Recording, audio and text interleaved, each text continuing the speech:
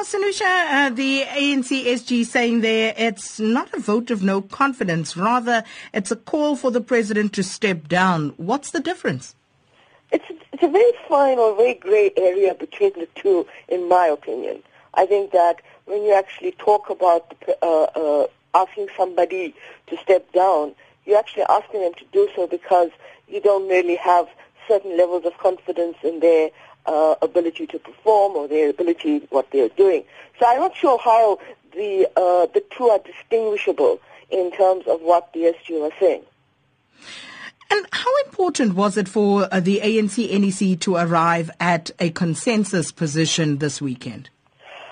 Very much so, Sakina, because I think, listening to the press briefing yesterday afternoon, one got the impression, especially me, I got the impression that they were basically scrambling within this NEC to create a sense of unity, to create a sense of, that there was a sense of less fragmentation, more consensus. And I think this in itself is a demonstration of what's happening within the party, within the actual higher level of the party, is that within that higher level of the party, there's so much of toing and froing. There's so much of fragmentation between the two. So in a sense, what's happening here is that they're trying to present a consensus, a unified voice, but at the same time, just listening and trying to pull out the nuances from that press briefing, you can see the constant emphasis on certain things shows that there's very little in terms of what's going on in holding it together at the NEC.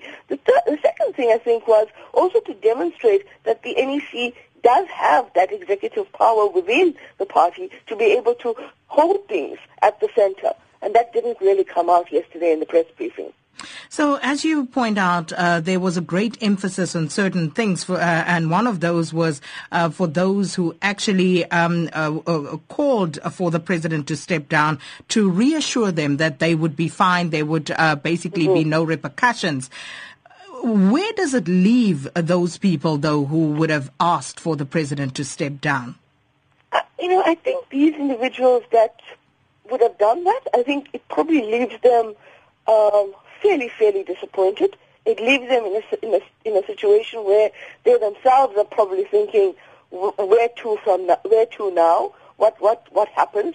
And of course, you can't actually ignore the fact that within the party itself, given the way it's such a broad-based party, that there will be individuals that will feel as if they are now going to be placed under the spotlight.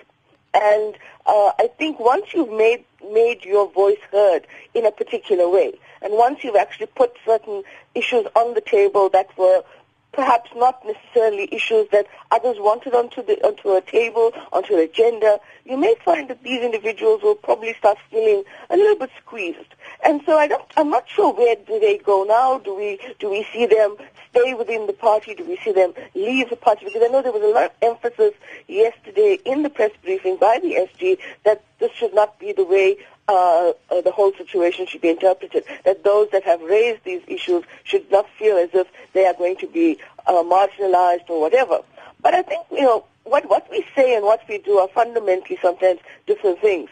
And so it's going to be very interesting to see in terms of as we move towards the January 8th statement, the last NEC meeting of the year in December, and then, of course, moving to next year's policy conference. What kinds of issues, what kinds of messaging comes out of the party?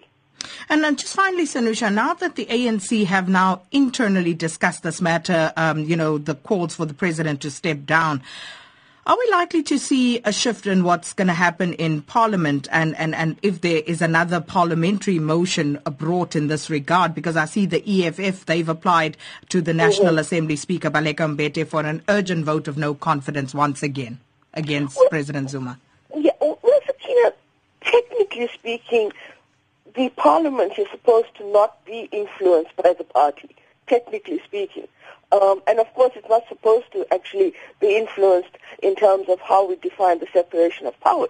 So, if the EFF wants to has done this, and the EFF wants to then apply this in terms of its own so-called mandate as an opposition party in Parliament, then it has the right to do so. And I'm not 100% sure, but I think that in terms of the actual process, they'll probably have to go through the way in which the process evolves and so forth.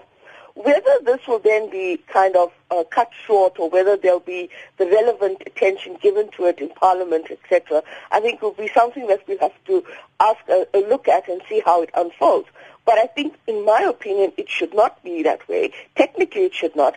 How the MPs and how the parliamentarians respond to it, I think, is going to be very interesting. It may actually be one of those areas where people have been speculating that following the DA's motion of no confidence in the president and following now the NEC's meeting, I think that there's also the question of whether there may be certain individuals who may shift their vote if indeed that motion is carried in Parliament in terms of voting.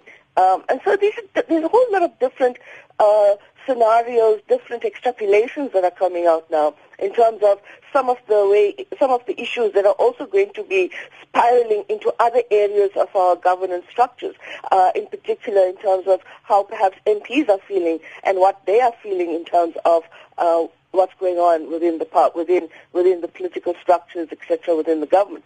But again, I think there may be that other line that we probably will always have to consider, and that is not to deviate too far from the party line. Well, thank you so much, political analyst Sanusha Naidu.